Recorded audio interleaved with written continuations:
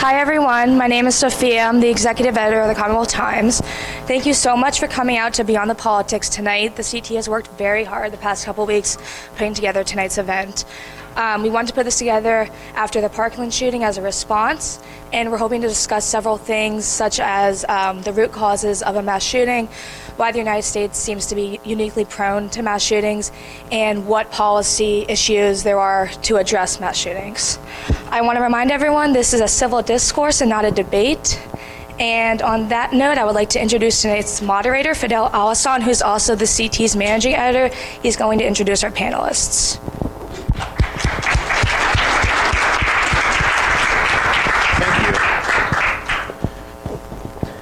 Thank you, guys.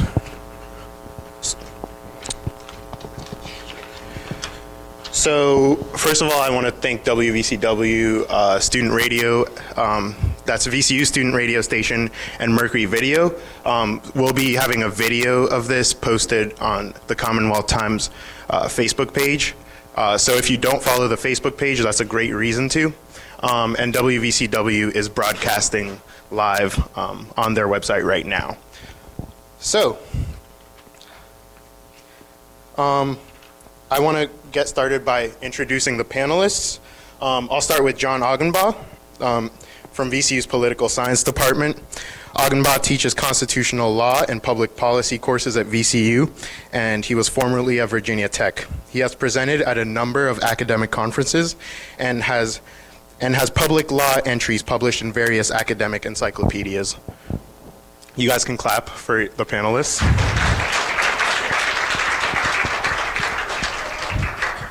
Lori Haas from the Coalition to Stop Gun Violence. Haas is the Virginia State Director of the Coalition to Stop Gun Violence, the organization which advocates for the right to live in communities free from gun violence. Her daughter was shot and survived the Virginia Tech shooting in 2007, prompting her efforts to promote awareness to the issue.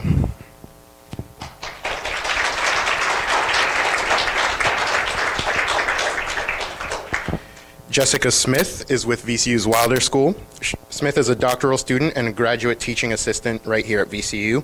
She formerly worked for the state as Public Safety Initiatives Coordinator at the Attorney General's Office and as the School Campus and Public Safety Resource Specialist at the Virginia Center for School and Campus Safety with the Department of Criminal Justice Services.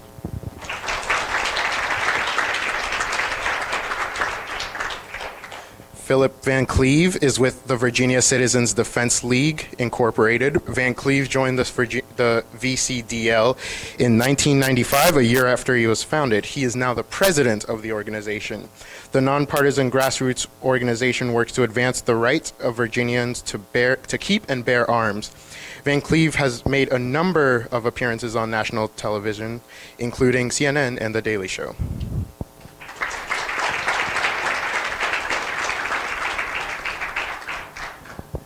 So a couple things before we get started. I want everyone to hold their applause until the end. That way we can, keep things moving swiftly. And we're going to have pre-screened questions from students that submitted them to us. And I'll be calling on them to say their questions aloud from the audience. Meanwhile, I'll be moderating the four panelists here. So, with that, we can get started with question 1. Katie Bashista.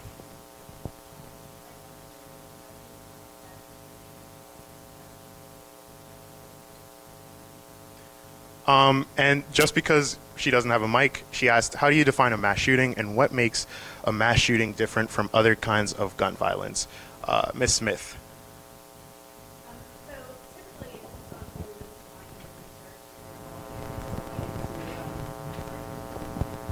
We're going into a research to research the topic. Typically, it's 3 or more victims in one generalized location area, where the goal of the shooting was to inflict mass casualties.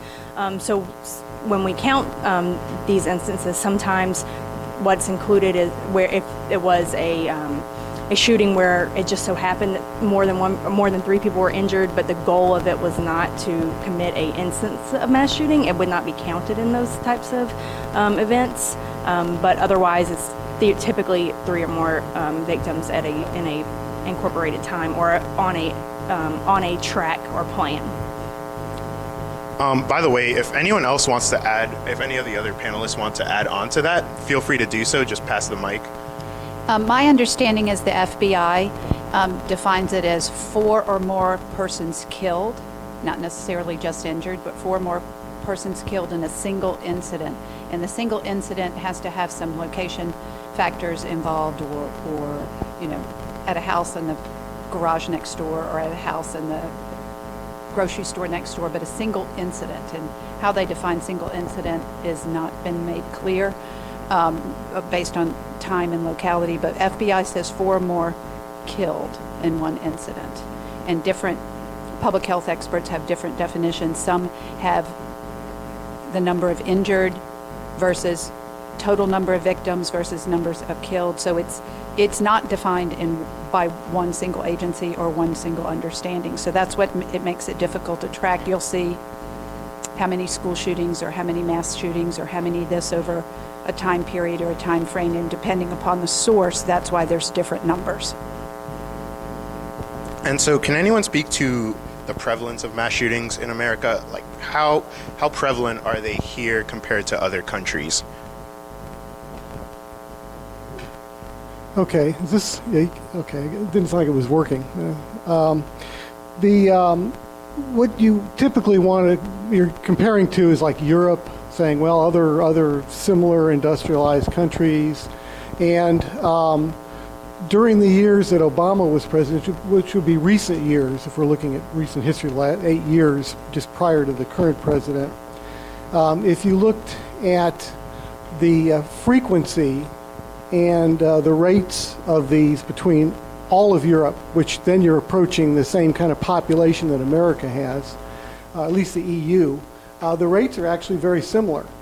Not only in how likely it would be that you'd be in such a shooting, which is a fraction of percent of 1 million per million individuals, and also the death rate that they have in Europe. So they don't cover things quite to the extent that we do. We really put a magnifying glass over everything that makes it look like it's a whole lot more frequent here, but in actual truth, it's not. And they've had some huge ones in Europe. Which countries are you talking about in Europe? France, Belgium, Switzerland, Finland, Czechoslovakia. All have had, in fact, rate higher than we do in mass shootings during the entire Clinton presidency. And you didn't answer the question for the first question when it comes to definition. Yeah. So because it seems to me like when you're talking about these countries, I don't, either that's not true or I don't hear about them. So is it the same definition that you're going by? Yeah, it is. So maybe you don't care, but it just seems like it always comes up. No, I didn't say I don't care. Oh, okay. I thought you said you didn't care. It's the same definition. I don't hear about them. Yeah. Oh, didn't hear. I'm sorry. But yeah, that's anyhow. And you wanted the first question about what a mass shooting is that? Yeah. I agree. Well, I agreed with the other two. She said more than 3, which is 4 or greater, is the standard definition. There was some playing with those numbers by Dianne Feinstein. She raised it to 6 during the year of the assault weapon ban in the United States, which made it look like they had less mass shootings during that time. But it's supposed to be 4. It's the best standard that we have out there. Well, Fidel, part of the issue.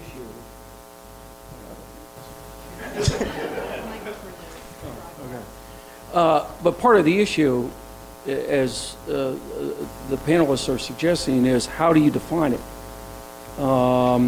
Whether it's the lack of a specific definition by the FBI, or how do you define it, per country? That's one of the difficulties in terms of researching any incident of a negative public policy or a public policy problem is, are you comparing apples to apples, oranges to oranges, oranges to apples, etc.? How are we defining it? Because what may be the definition in the United States may not be the definition for many European countries or other developed nations. Then you also have the issue of, has the definition changed by law or by regulation in this country? So just a few moments ago, my fellow panelists went ahead and mentioned, well, at one point, you had members of the Senate saying a mass shooting had to be 6 or more. Okay, so is that changed? So one of the difficulties when you hear a report or hear comparisons is trying to figure out, how are we defining the public policy phenomenon? And so for our next question, I'm going to turn it over to Zach Joachim, who is a student in the English department.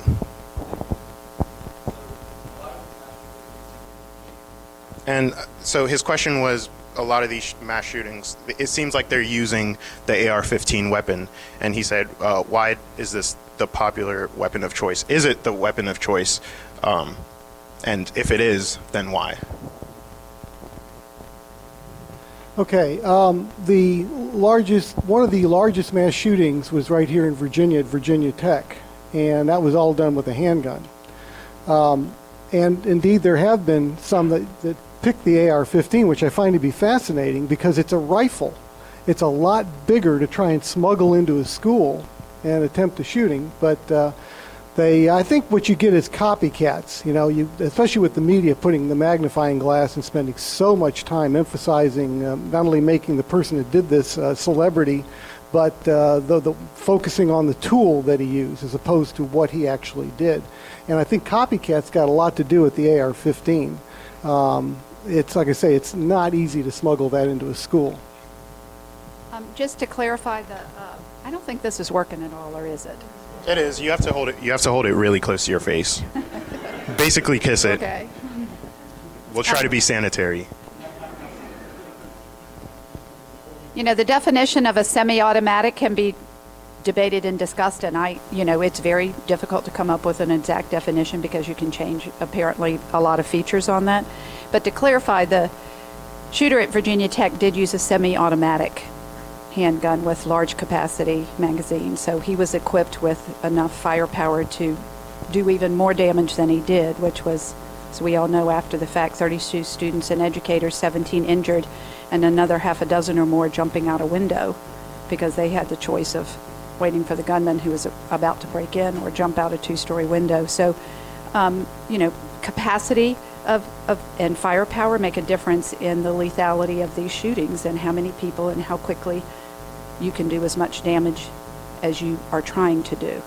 And I think that is part of the focus and why there's been so much attention on semi-automatic long guns and their killing power and how and why, what they were designed for, and then how they're misused. And so I'm trying to come away with an understanding of this. So it's not necessarily the AR-15, or is that a misconception that people have, that it's the AR-15 that's frequently used, or is the issue here just semi-automatic weapons? Is that? Well, I think if you look at gun violence as a whole in the United States, the majority of violence that is attributed to gun violence it's not going to be an AR-15. It's not going to be one of those types of weapons. The majority of the time it's handguns that are being used. And so, but because of the nature of and kind of the shock of these events, whatever's being used in these events gets that attention and that priority. So I think that's why there's been so much focus around this. Also, the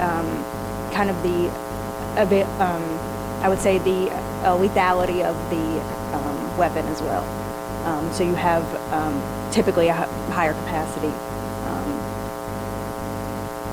with those weapons. Does that make sense? Does that help? Yeah. So what you're saying is it's not necessarily, when you're looking at gun violence as a whole, it's typically not going to be the AR-15. But the nature of mass shootings, the way they're reported in the media, it that's what we see, typically Yeah, and during the assault weapon ban, during those 10 years, we saw the instances of mass shootings remained relatively the same, but you just saw people using, bump stocks or higher capacity weapons that weren't assault weapons. And so, it's not necessarily just those weapons that would contribute to that problem. What was interesting in the shooting in Florida is that I saw recently reported in 3 different places that apparently he only had 10-round magazines. He had a bunch of them, but he couldn't fit the longer magazines in. He apparently tried to hide the gun in a backpack or something, and the longer magazines wouldn't work. So apparently the whole thing was done with 10 rounds. In Virginia Tech, there were I think Cho had 3 15-round magazines and a bunch of 10s, and in the report that the state put together afterwards, they noted that they don't think the 15-round magazine, making those into 10s instead of 15, would have really made any difference, because with magazines, they're meant to be able to reload a gun quickly. So anyhow, it's rather interesting, the whole debate on capacity. Anyhow. Before we go on to the next question, I just want to remind you guys to hold the microphone, since we're broadcasting on student radio.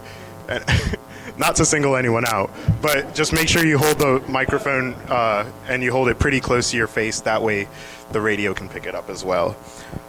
So for our next question, Ryan Rich, who is a student in the graphic design department.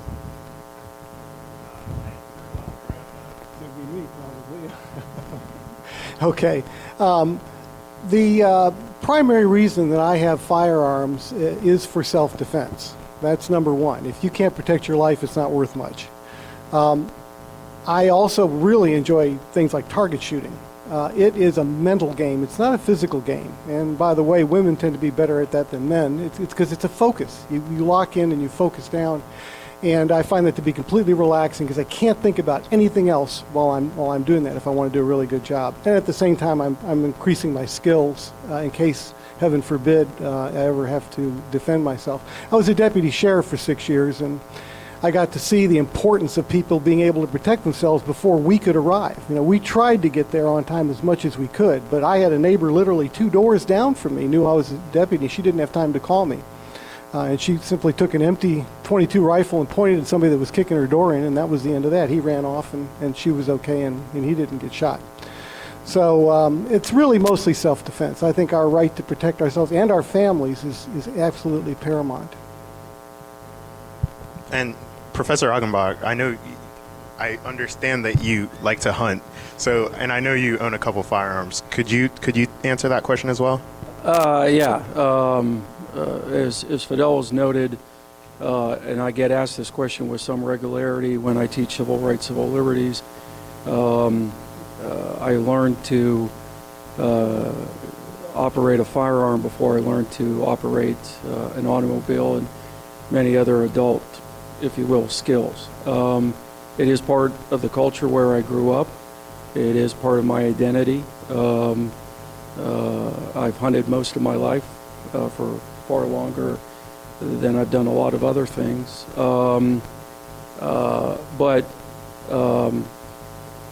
I guess I come from a different experience to answer the question that was posed.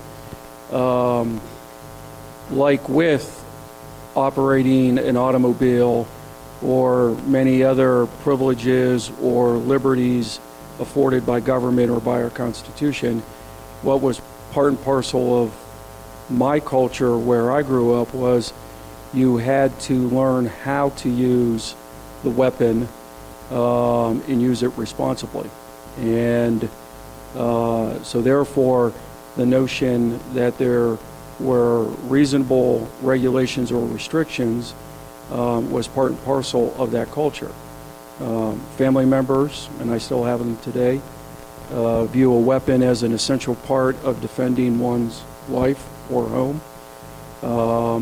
And others, and even myself, as recently as 2 weeks ago, I went target shooting, and I found value in it.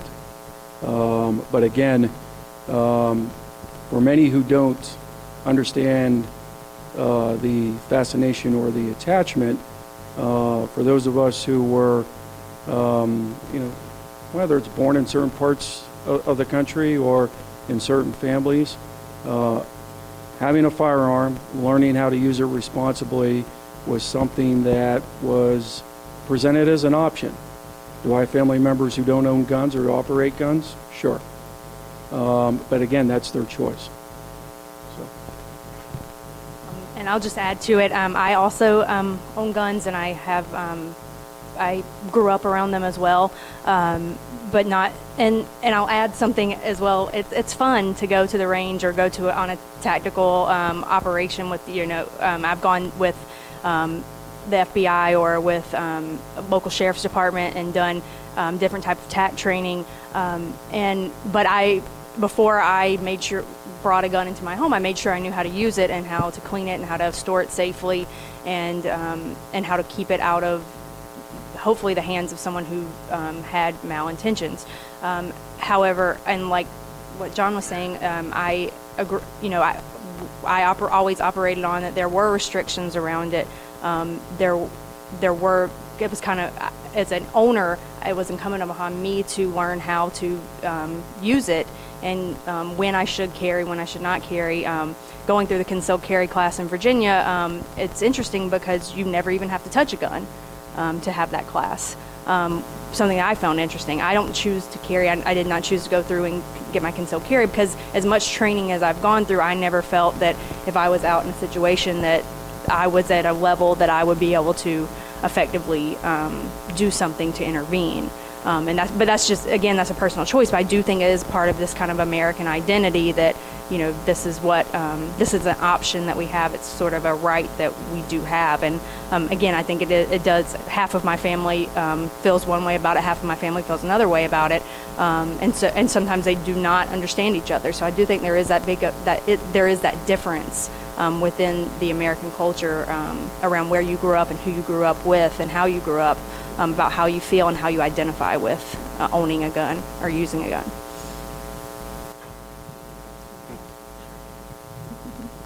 I don't own a gun. I don't want to own a gun. I don't have any need to own a gun. My husband does, however, and he grew up hunting, and I have 2 sons, and he's taken them target shooting, and I've tagged along and, tried to hit something. I obviously have very poor eye-hand coordination because I can't hit anything. So I've tried it.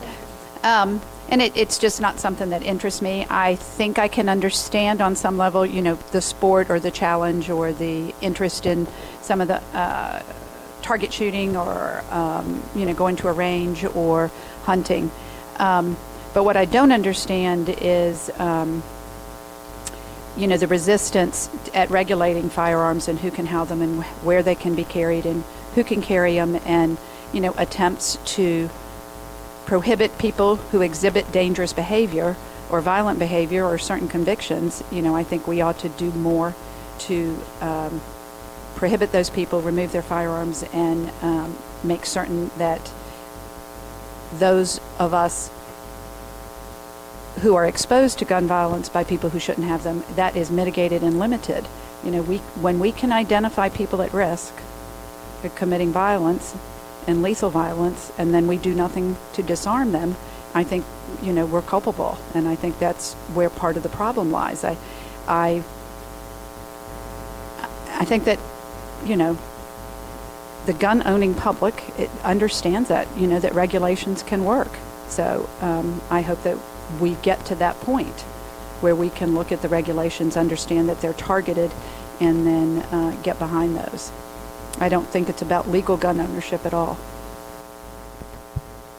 So when you talk about regulation, the conversation, I guess, is kind of made uniquely complex in America because we have the Second Amendment. And I'm not sure if that's something that's unique to Americans. And maybe, Professor Aghi, this is something you can speak to. Can you talk about the history of the Second Amendment and why? Let's start with why because I have several questions about it. Let's start with why did the Founding Fathers include that in the Bill of Rights? Okay, for the rest of you all who want to go out and get a snack, maybe get some caffeine so you get awake. So in about 20 minutes when I've bored you all, okay. There are a lot of parts there, and at various times I'm going to hand the mic over to my fellow panelists. But let's first start with how unique is the United States in regards to legal gun ownership. And the first distinction that most constitutional law scholars make is those nations that allow for legal gun ownership for personal defense. And there's basically 3 in the world, the United States, Mexico, and Guatemala. Okay. To your question about the history, and depending on which historian you ask, which constitutional law scholar you ask, the answers are going to vary. But if there's one commonality among those who go ahead and say that the framers intended for an individual right to possess and bear a firearm, it was rooted in the notion that throughout the colonial experience with the British Crown, at various times, the Crown either threatened or actually required that the colonists disarm themselves. So it was viewed as a mechanism, as a possible way to respond to overtures or entreaties or impairments by the British Crown. Like I said, it's a debated, disputed notion among historians and constitutional law scholars. I know some of my fellow panelists might argue otherwise. I'm just saying, based on my research and what typically I use in regards to teaching the Second Amendment. Okay. Why is it complicated? Well, in part, the U.S. Constitution doesn't come with an owner's or operating manual, okay? And there's not a glossary of terms that goes ahead and says this is how this amendment should be interpreted. So if you look at something like the Second Amendment, which has a prefatory clause, which some have read to require that before you can have a gun, it's because you are a part of a militia, well then individuals owning and bearing a firearm is only for that purpose. However, as many of you are well aware, that's not the view of the current Supreme Court. First starting with D.C. versus Heller in 2008, and then the companion case in 2010, McDonald versus Chicago. The court has made it very clear by narrow votes, narrow majorities, 5-4 in both cases, that the court is interpreting the Second Amendment as legally protecting an individual liberty to bear and possess a firearm. In both opinions, first Scalia's and D.C. versus Heller, and then Alito's and McDonald versus Chicago, there is explicit language that acknowledges that this liberty, like almost every other liberty that the court has found or acknowledged in the U.S. Constitution, may be regulated. Reasonable regulations are allowed by the government.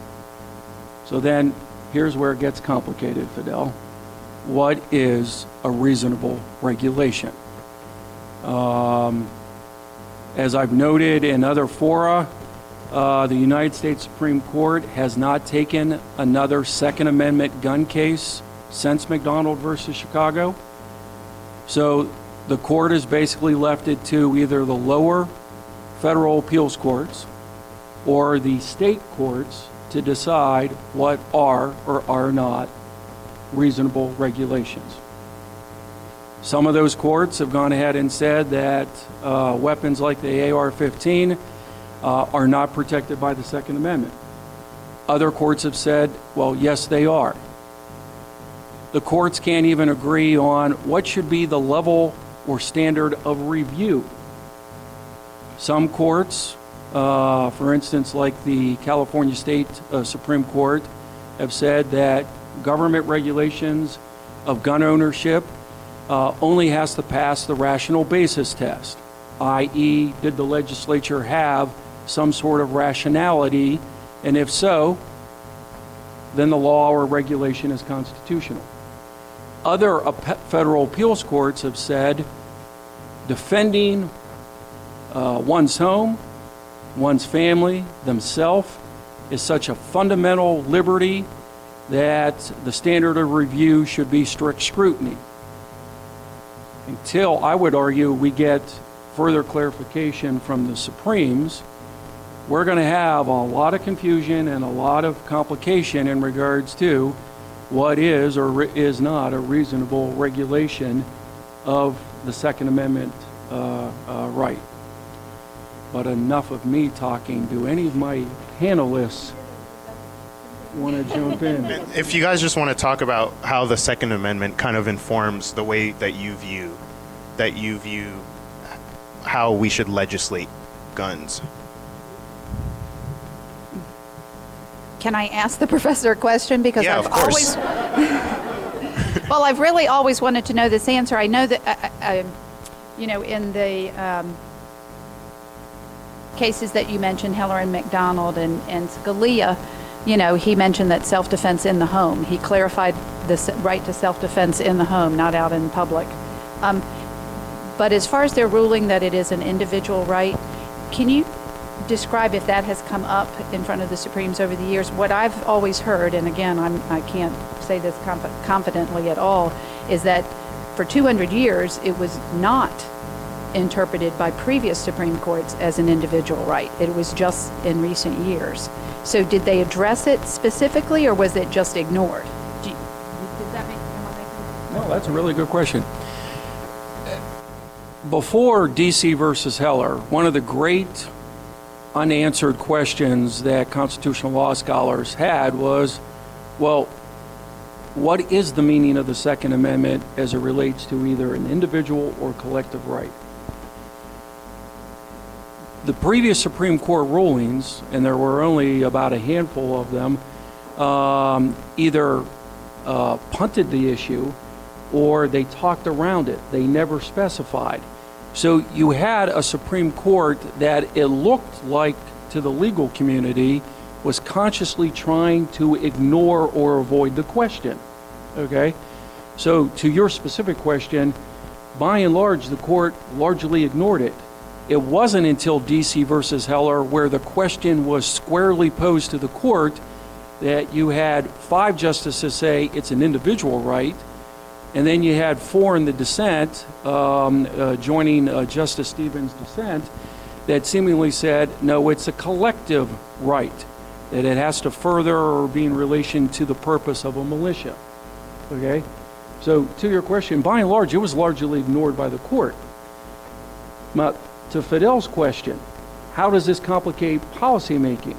Well, I think, and I'll just start this off and then, turn to my fellow panelists. But if you're in California and you have a state legislature that is interested in gun control, you're going to get one answer. If you're in, say, Texas, you're going to get a different answer.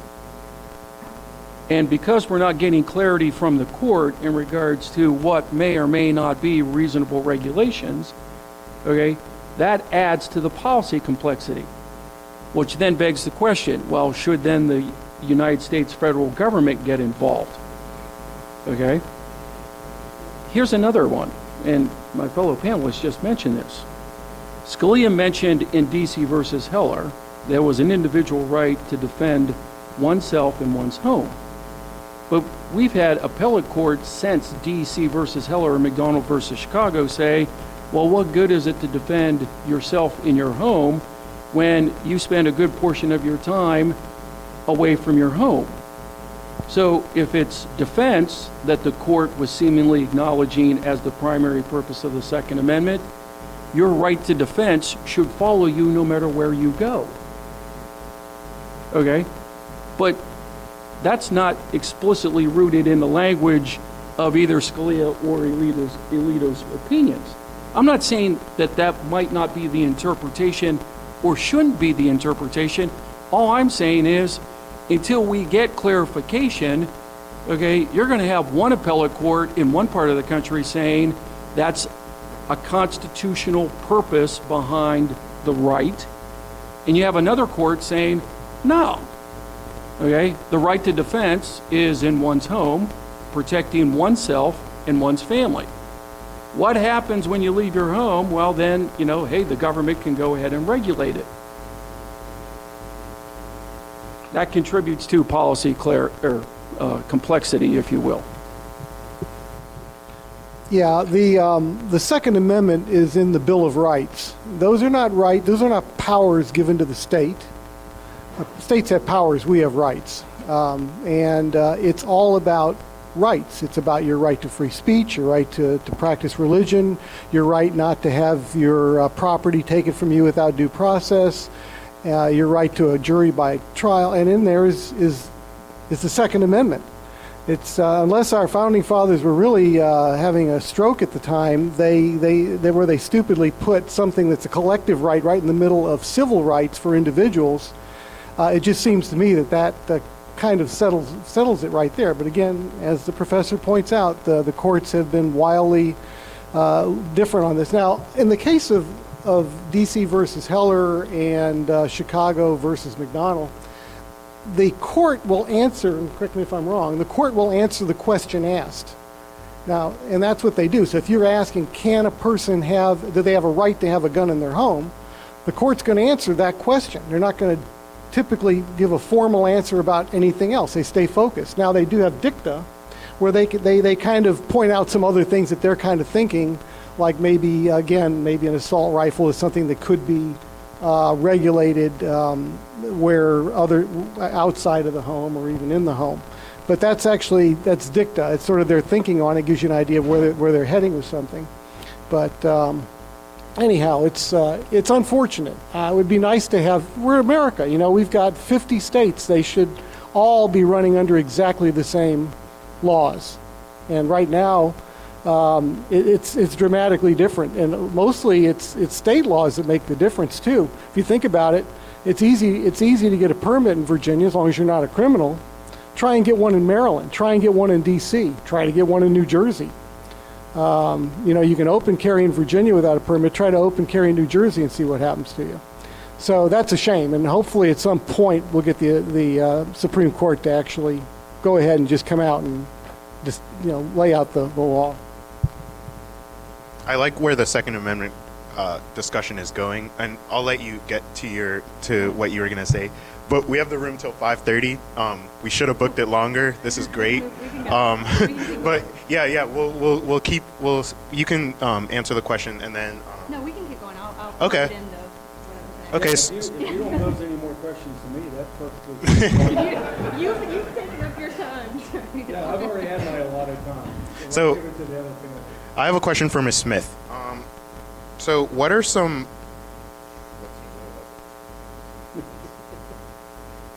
So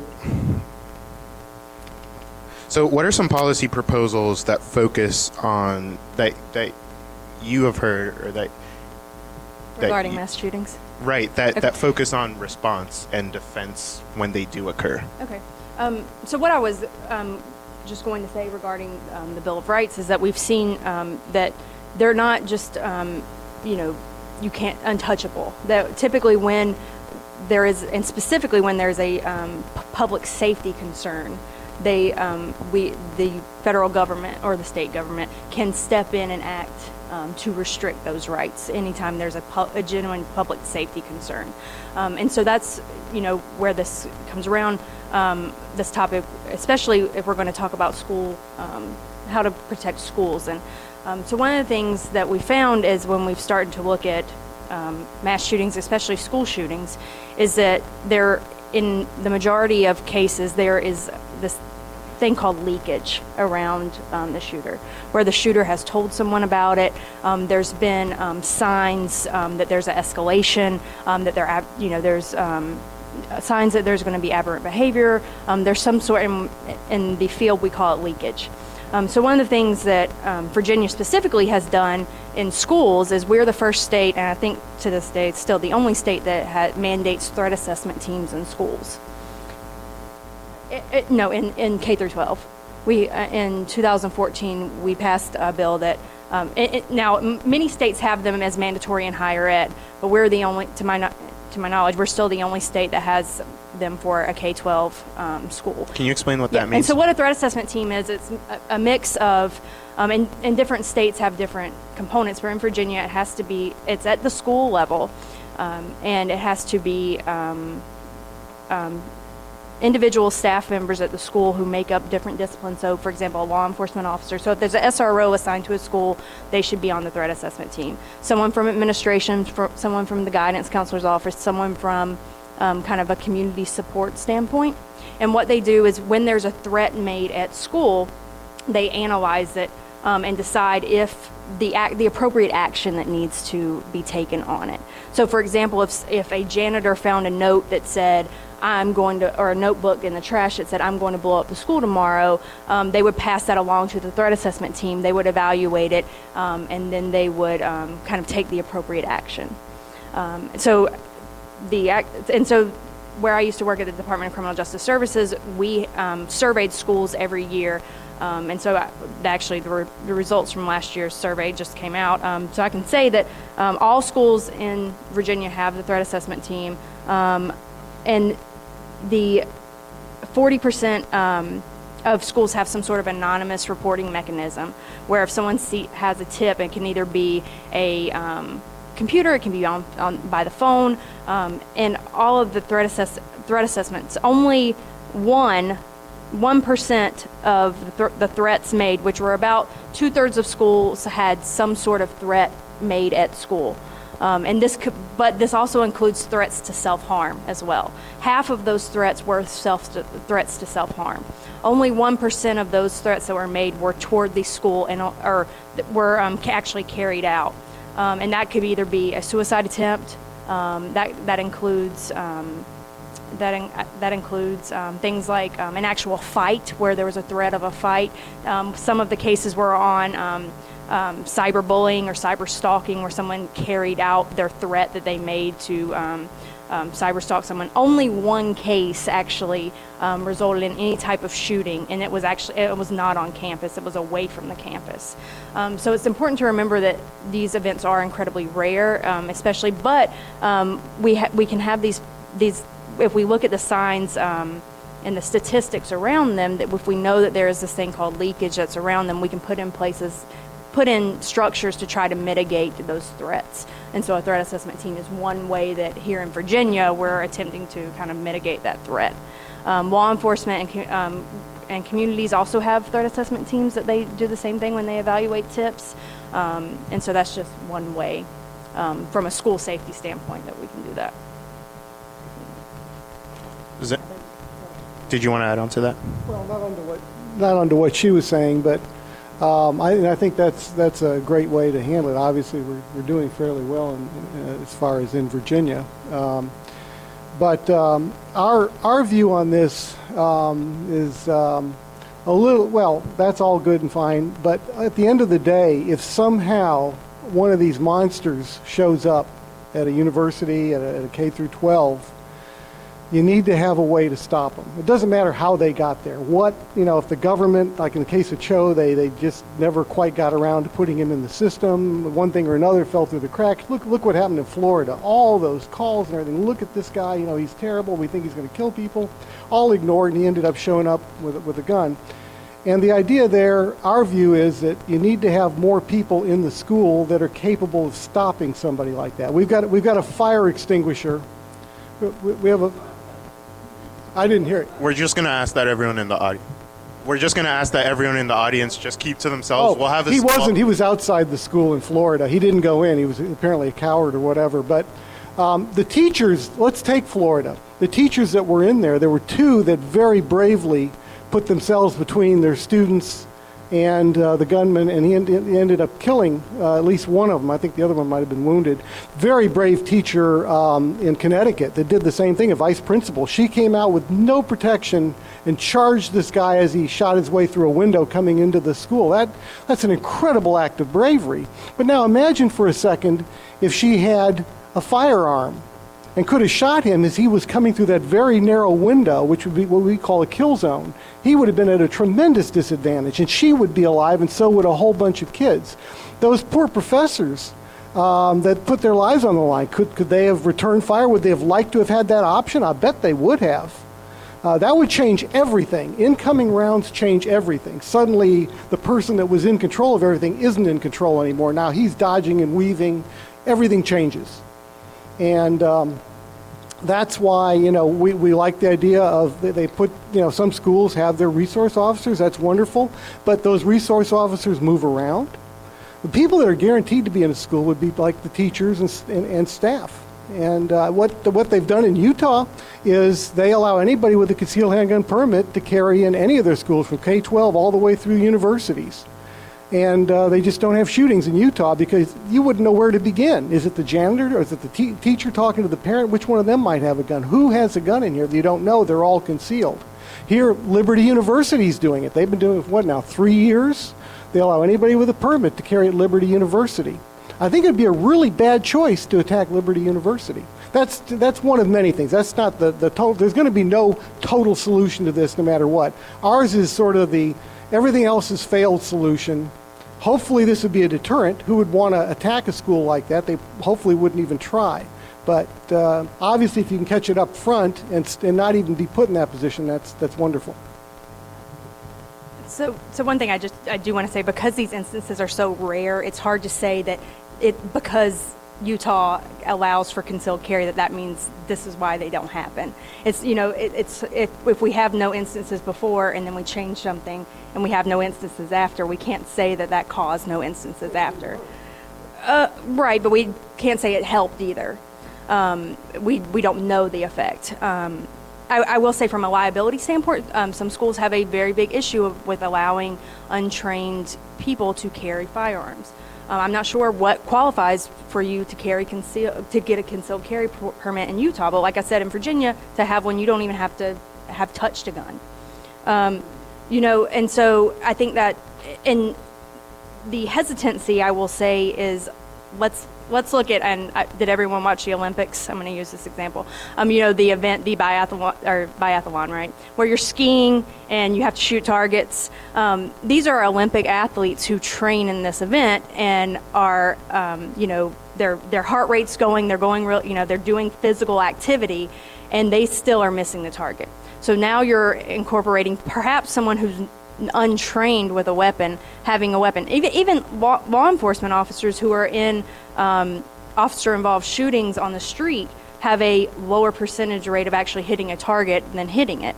And so now we're talking about perhaps arming anyone with a weapon. And so, there are those considerations that you have to take, considerations you have to consider. And to when we're talking about changing policy in this way.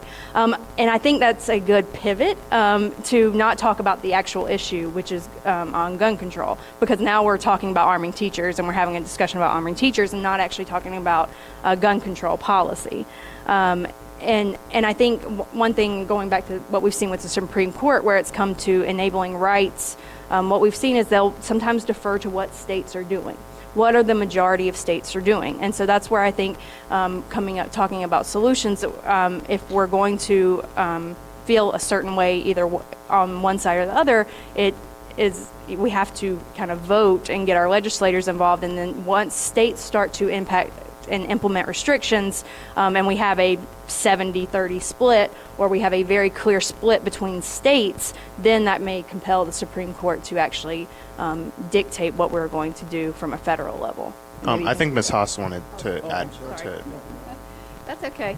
I just wanted to say that, for the work I do, with regard to gun violence is prevention and reduction. We'd like to focus on the shooter and what risk factors are there and mitigate those risk factors. And we want to disarm those people before something ever happens.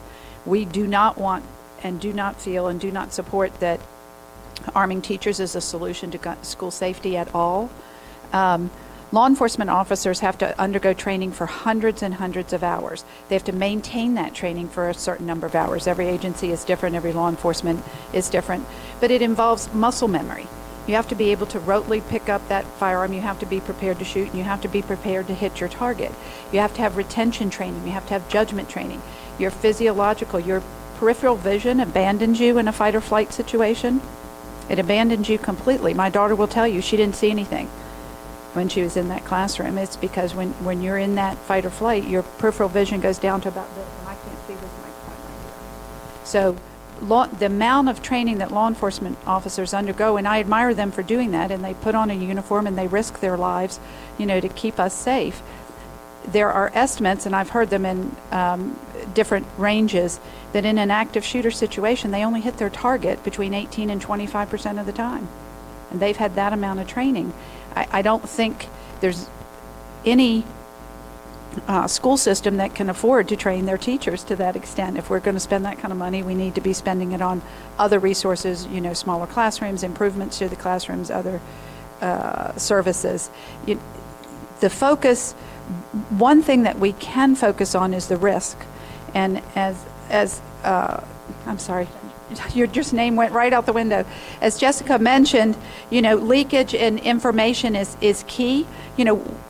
What are their signs? Are there symptoms? Are there behaviors? And there are behaviors that we can identify, based on data and research. Domestic violence abusers, for one, convicted of misdemeanor types of crimes, they're in much increased risk of harming their partner in domestic violence situations, and yet we've not been able to get a policy to disarm them, even temporarily, in this country, even though we the risk to women with an abusive partner who is armed is just off the charts.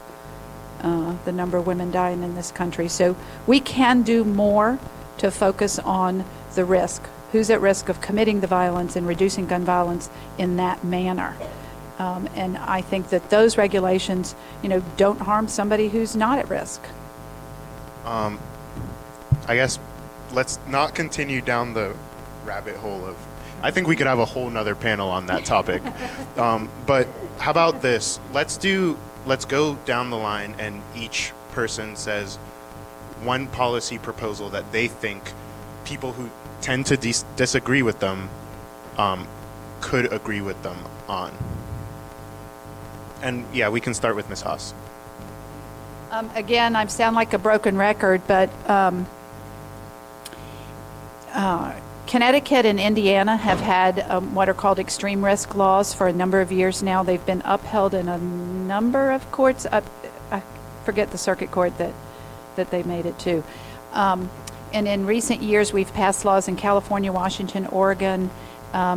It's been introduced in 20 other states, and I believe that Massachusetts and New York are very close to passing them.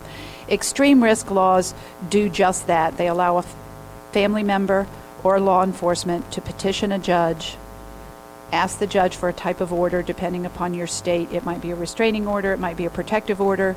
In Virginia, we've asked for a risk warrant, and that would allow the judge to assess the person, assess the risk, assess the evidence, and temporarily disarm that person. The hope being that that person then gets the help he or she needs, family members can intervene, and then this person at the end of that order can get their firearms back. If they get the help they need, and they can petition a judge before the expiration of the order to get that firearm back if they can present evidence that they're at reduced risk. In California, and again, every state has a series of processes that are unique to that state and their constitution and their laws. So they look a little different in every state. Some states call them gun violence restraining orders. Some states call them extreme risk protective orders. And again, an umbrella term is what we call extreme risk laws. And recently, the Florida legislature passed an extreme risk law as part of the package of their response to the school shooting down there. Governor Rick Scott sign the law. We've seen some support across both sides of the aisle for these laws. You know, they're not going to capture all gun violence, but they're certainly going to give law enforcement a tool.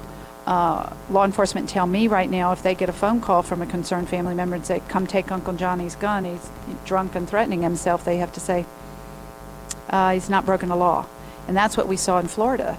I suspect, I don't know it's the case, that when law enforcement were called, he hadn't broken any laws. What were their options with regard to this young man, you know? So we need to do more. There's a lot of regulations I would suggest, universal background checks, domestic violence laws that attempt to disarm domestic abusers who have been convicted in court. We need child access laws. We need better laws that protect our youth and children. We have, you know, too many accidents in that regard. Just for the sake of time, just because Yeah, I also want to get to... But extreme risk laws are the ones that I think that have the most attention and the most opportunity right now. So, yeah, let's keep them a little bit short. I want to get to audience questions, and we have the room till 5:30. Maybe we can stay longer until someone says otherwise, but just one policy proposal and maybe like 2 sentences. Okay, so for me, since I've been a threat assessment advocate, I'll go with that, and increasing the amount of threat assessment or increasing the use of threat assessment teams, as well as increasing the funding for the training that goes along with these threat assessment teams. They're only as good as the training, the team is only as good as the team members, and the team members aren't properly trained on threat assessment, on aberrant behavior, on recognition, on solutions that result out of that, then there's really no efficacy in how they're being implemented. That's enough. Yeah. I don't have policy proposals. That's fine. So all I'm just going to do is remind both sides of the issue of a couple salient characteristics of governing in the United States, and that is, 1, no civil liberty is absolute. It can be regulated. And 2, for those who want gun control, remember, it's a system designed to produce incremental change. If you're looking for broad, sweeping change, the United States ain't it. Okay. Anytime somebody says they want to give law enforcement a tool, I just want to get you keyed into this. That means it's going to come out of your civil liberties. That's the tool. It always is. And the problem, and there could be some ground on the whole idea of these emergency orders, except they don't do due process. Somebody, without you knowing it, it's called ex parte, somebody can go in front of the judge and then get one of these orders, and you have no idea this is coming. Next thing you know, there's a knock on the door and people are pointing guns at you. They come in and take away your guns. You may not have any idea why this is happening to you. And then, so you've got no due process there. Your guns are gone. You may have 50 guns. The police are going to have fun, figuring out what they're going to do with those and not destroy them. And I wouldn't count on the guns coming back in the same shape that they left the house. Number 2...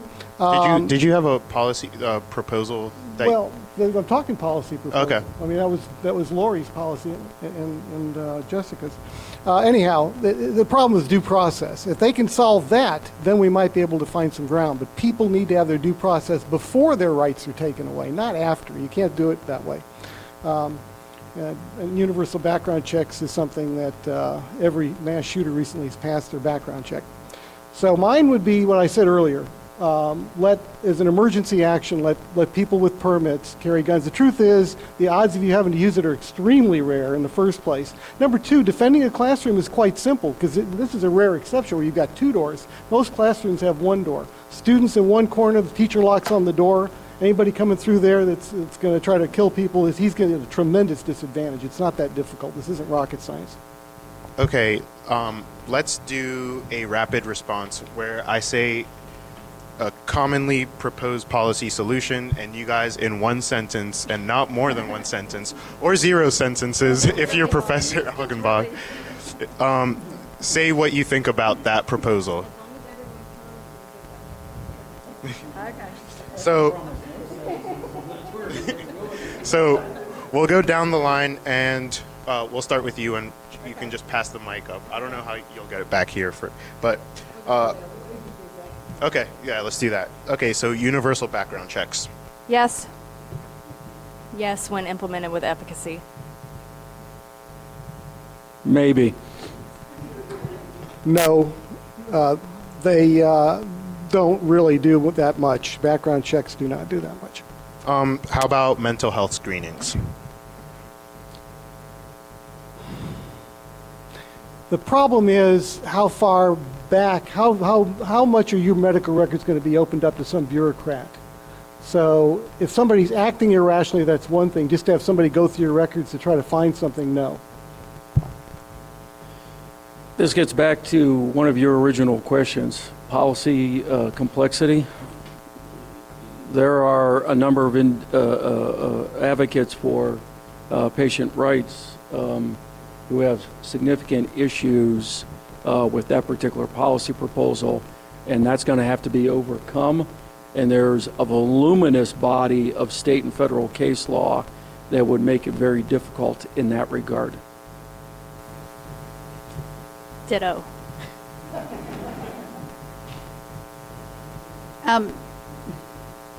Persons with diagnosed mental illness are no more at risk of committing violence than you or I. We see it in these high-profile mass shootings sometimes, that the person has a history of certain illnesses. But, you know, to suggest that mental health screenings are going to solve this problem, I disagree with them. Arming teachers. No. We have no evidence to suggest that that would do anything to help the problem. There's also a policy issues, and I know I'm going over one sentence, but I apologize. It's a compound sentence. It's a really long run-on sentence. Where are these guns going to be stored? Who has access to them? What happens if a teacher is in a high school and a high school student overcomes them and takes their weapon from them? If they're in a situation where it is, how do we encounter for if a student is accidentally shot? Is the liability on the teacher? Is the liability on the school? Who's going to take on all of that extra insurance money that they're going to have to pay to accommodate that? I know my answer is going to sound somewhat lighthearted, and it's not intended to be, but as a teacher, I would no more want some of my colleagues having access or operating firearms than a mass shooter. Well, you may not want some of your colleagues to even have access to a microphone. Yeah, we firmly believe that that would be something that would be worthy of support. Again, it's a last-ditch effort to save lives. What if you, at that point, if somebody's killing people and somebody jumps up and has a gun, you can tell them, no, sit down, I want to be slaughtered. Don't even try to stop the guy. So we think it's a worthwhile effort. Raising the purchasing age from 18 to 21. Okay, are we going to raise the voting age from 18 to 21? Since if somebody's so immature that they can't own a rifle at an age, people have been owning rifles in America since America existed, then maybe they're too immature to vote. Maybe they shouldn't serve in the military. I mean, how can you give them an AR-15 and send them out to protect the country if they're so immature? No, we think that the laws are fine on that. In fact, maybe they should consider giving them all their rights since they're adults at 18 and moving the handgun age down to 18. Yes. I think if we look at the average age of people committing gun violence, that it is and does tend to skew to younger, so it is a conversation that's worthy and appropriate to have.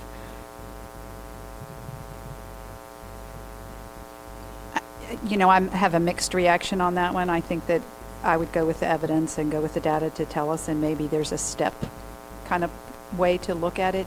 Maybe there is a process under which an 18-year-old could apply, and just like they can be emancipated at 16 and there's laws that address certain situations, maybe we could look at it.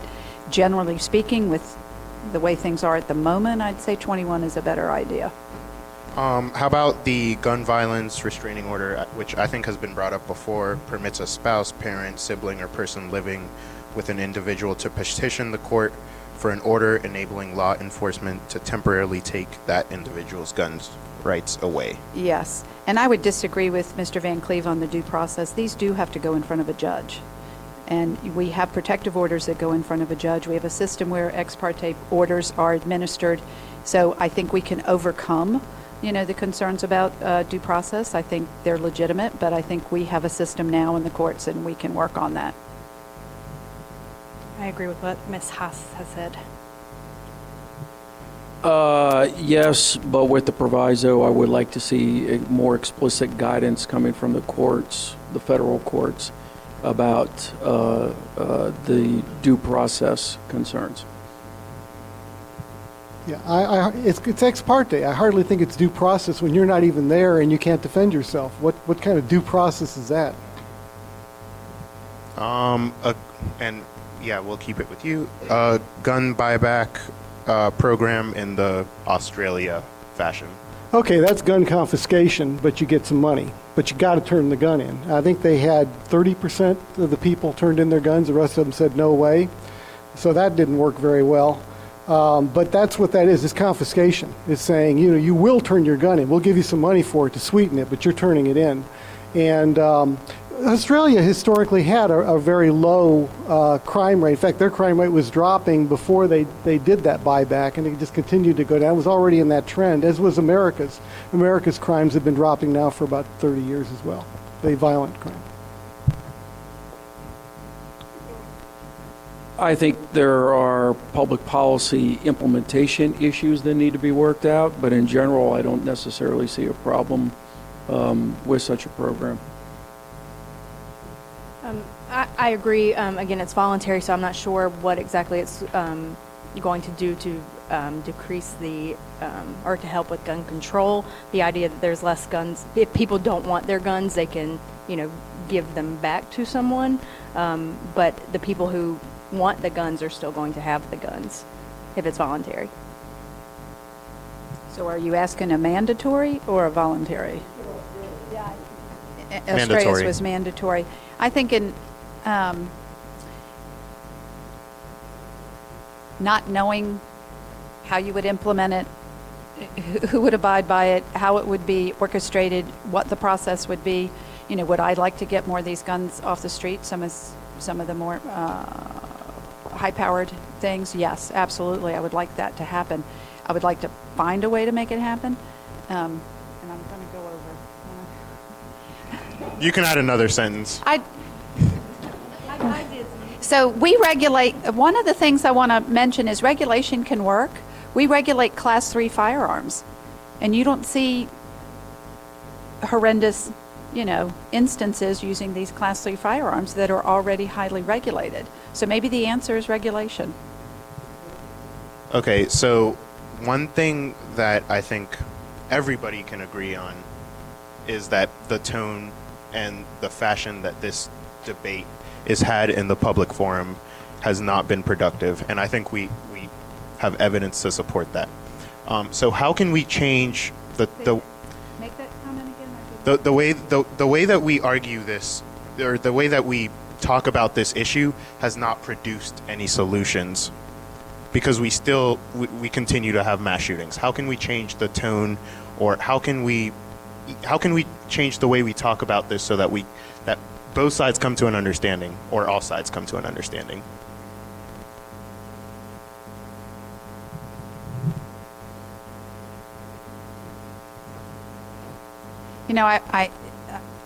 For me, it's a clear, it's very clear to me. I value life over an inanimate object. I think that we regulate every right in the Constitution. We can regulate this right to save lives. I think it's imperative as a society and as a people, and I'm not sure how to fix the conversation, honestly.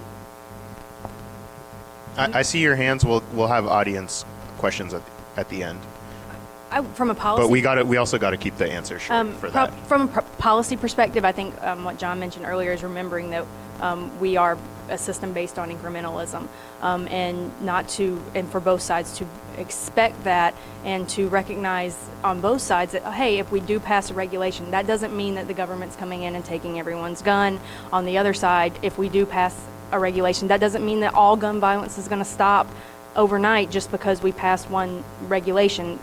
It's something that we all have to kind of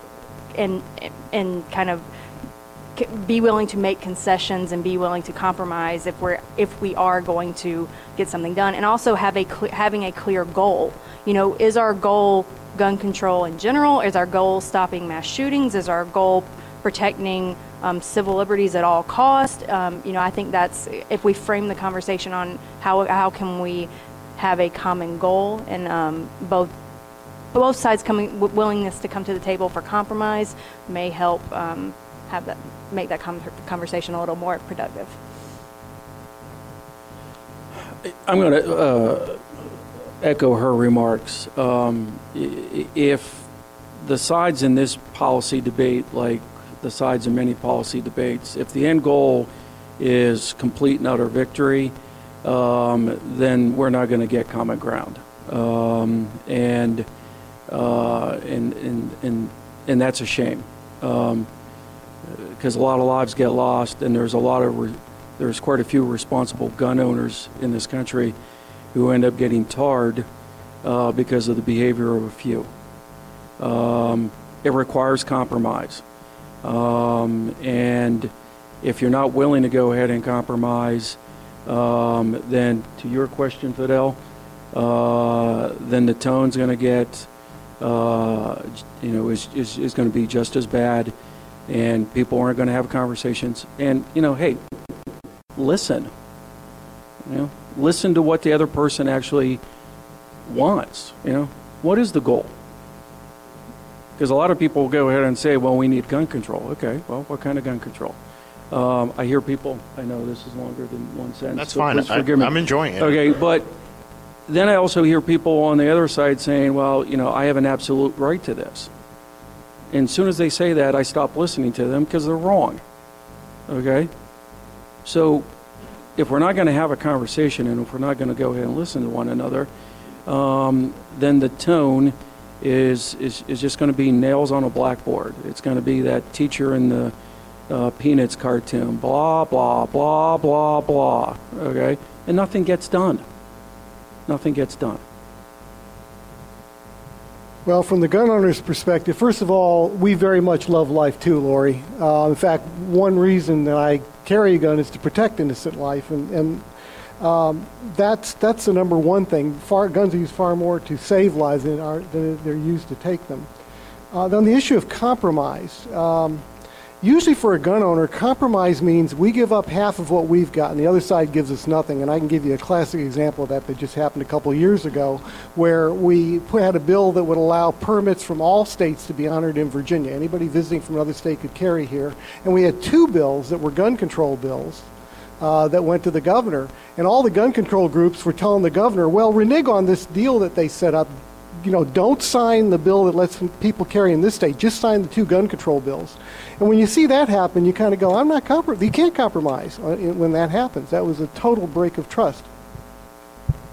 So we're going to open it up to the audience, which I understand is a very risky thing to do. And I see a lot of hands going up already. I just want to remind everyone, we put this thing together so that we could have productive conversation. And that means you're not accusing people of anything. And you're not ambushing people with questions that, you're asking reasonable questions and you're here to learn. So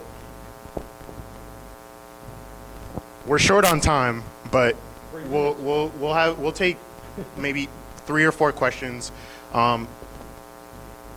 If you want to address us panelists specifically, go ahead. Okay, I don't even know how I'm going to do this. Okay. Pick one question from each section. Okay, I'll do one question from each section. Well, I mean, okay, go ahead. All right, how about this? If you're not a student, put your hand down. Sorry. No, I like that idea better. If you're not a student, put your hand down. We'll just do students. Okay. Well, this is a student event. So go ahead. Well, actually, I'll let you ask your question first. You can ask your question.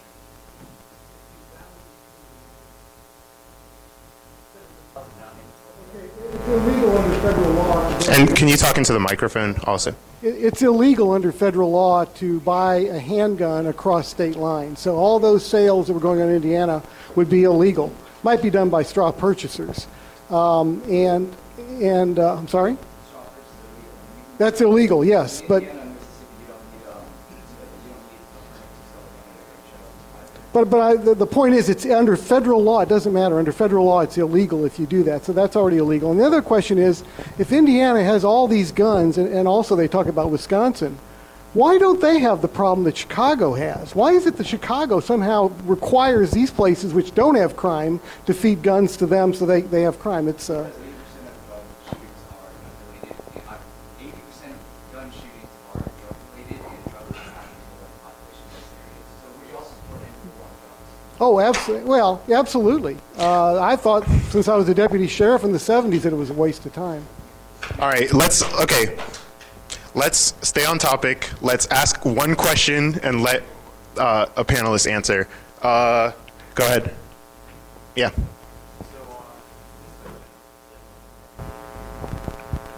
I'm going to. Oh, sorry. I got to reiterate the question.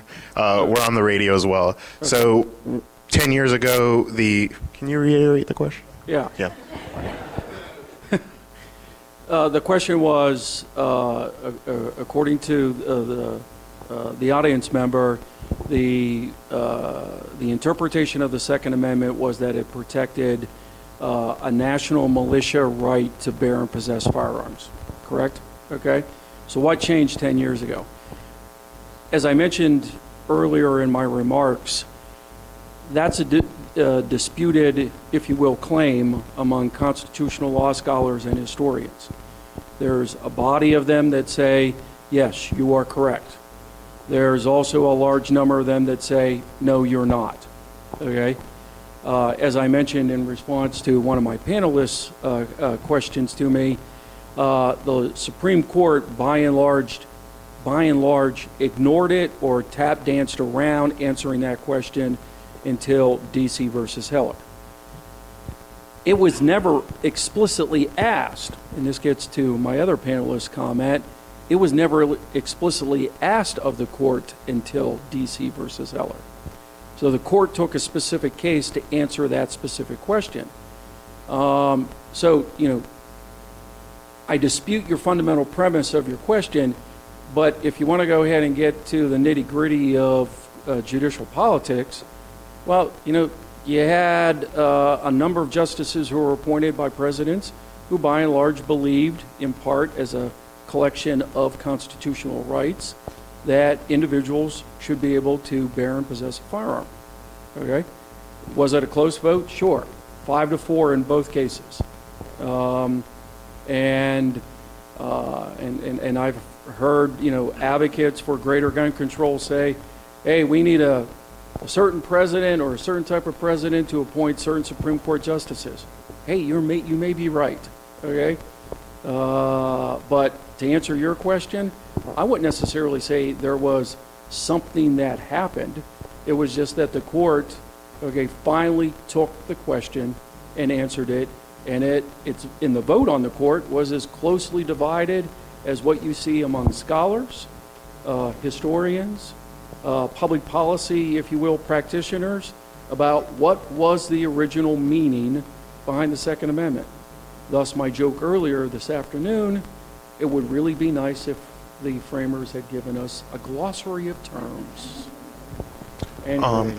Next question. Okay, just because this is a student event and for the sake of time, we're going to leave it to students right now. Do you want to ask a question? And you can come up here and ask it too. Yeah. Well, yeah, because we need it in the microphone.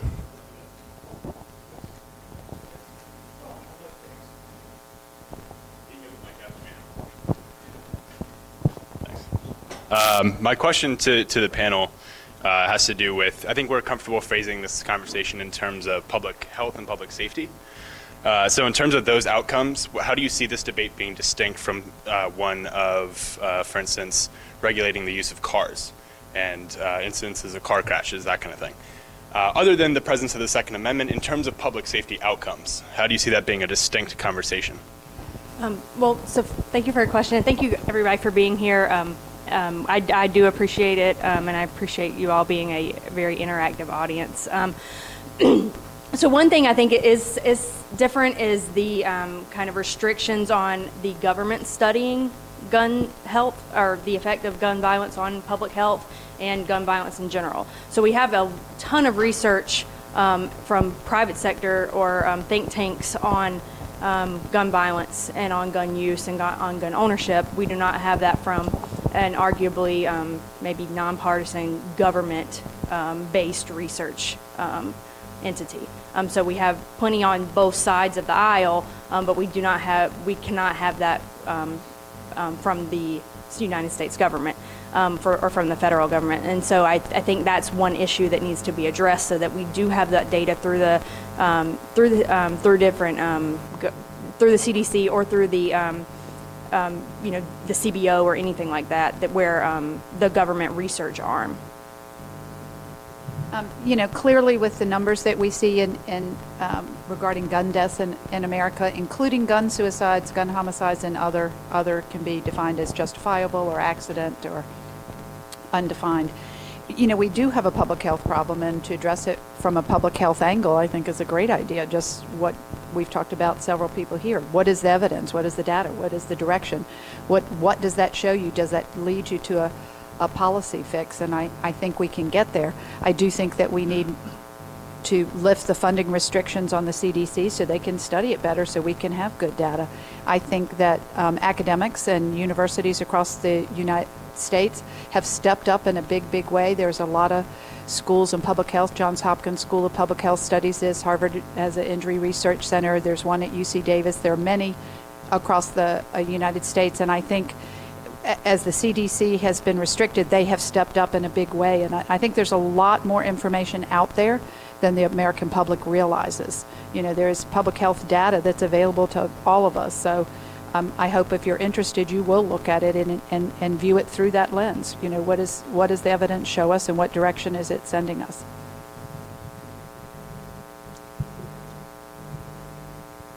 Well, the problem with the CDC back in the 90s, and the reason they got defunded for doing this, is that their research was basically bad research, if you will, or bad science, whatever you want to call it. It was very biased. And some of the names she mentioned of some of these other research things are funded by, like, Michael Bloomberg. I think we know what he's going to be funding based upon his position on guns all these years and his continued efforts in that. So you've got to be able to trust the research to be unbiased. And that's why the Congress unfunded it. They felt in the 90s that this was not unbiased research, and it got its funding pulled. Okay, let's do one more question, and then afterwards, maybe if, I know you have to go, but if any of you guys want to stay after and take other questions, we have to leave the room though, then we can do that. So let's do one more question from a student. Okay. Yeah. So obviously lobbying isn't illegal, like companies can lobby to Congress, but like lobbying isn't like illegal. Obviously companies can lobby to Congress, but one of the big issues that a lot of the Parkland students have been bringing to light is the amount of like monetary contributions that are influencing legislators' decisions against the wishes of their constituents. Like, what are your thoughts on that? So that's where I would say that's what the value of registering to vote and active participation, especially in House and Senate races. Those races, voter turnout is incredibly low. And so your senators and representatives are only representing the views of people who are voting for them, arguably. And so that's why participation means so much. Registering to vote, actually voting, contacting your representative. And so if that's our system. We're based on a representative democracy, and so it's only as good as the participation of the of the people.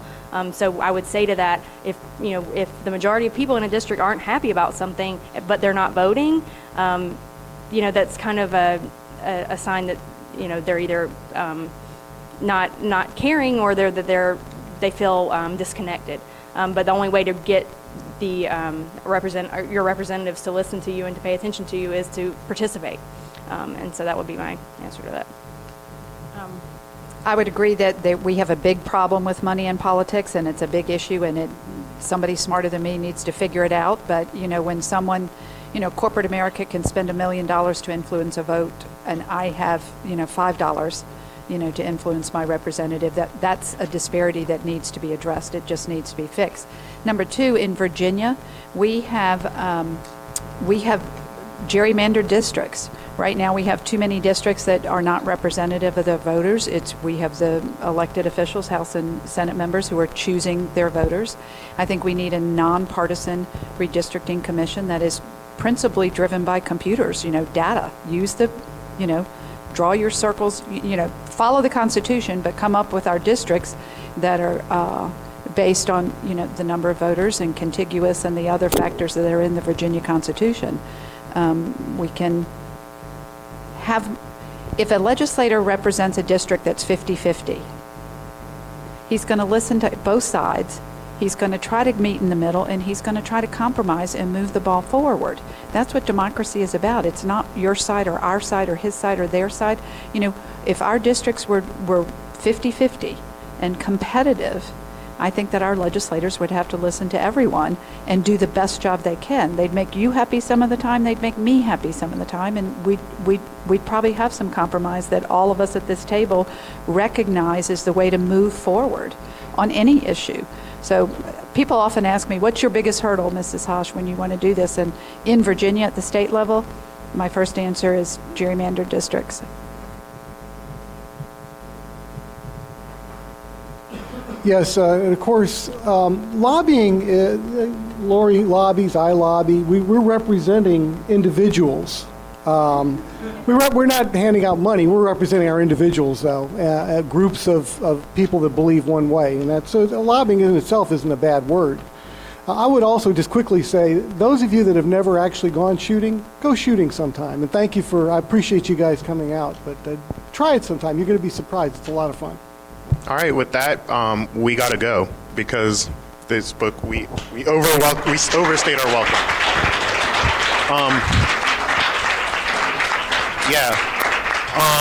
Ms. Haas is going to be giving out handouts if anyone wants them. Do you mind? Thank you so much to everyone at the Commonwealth Times. Thank you, WVCW Radio. Thank you, Mercury Video. And have a good day, everyone. I know the cop's sitting there waiting.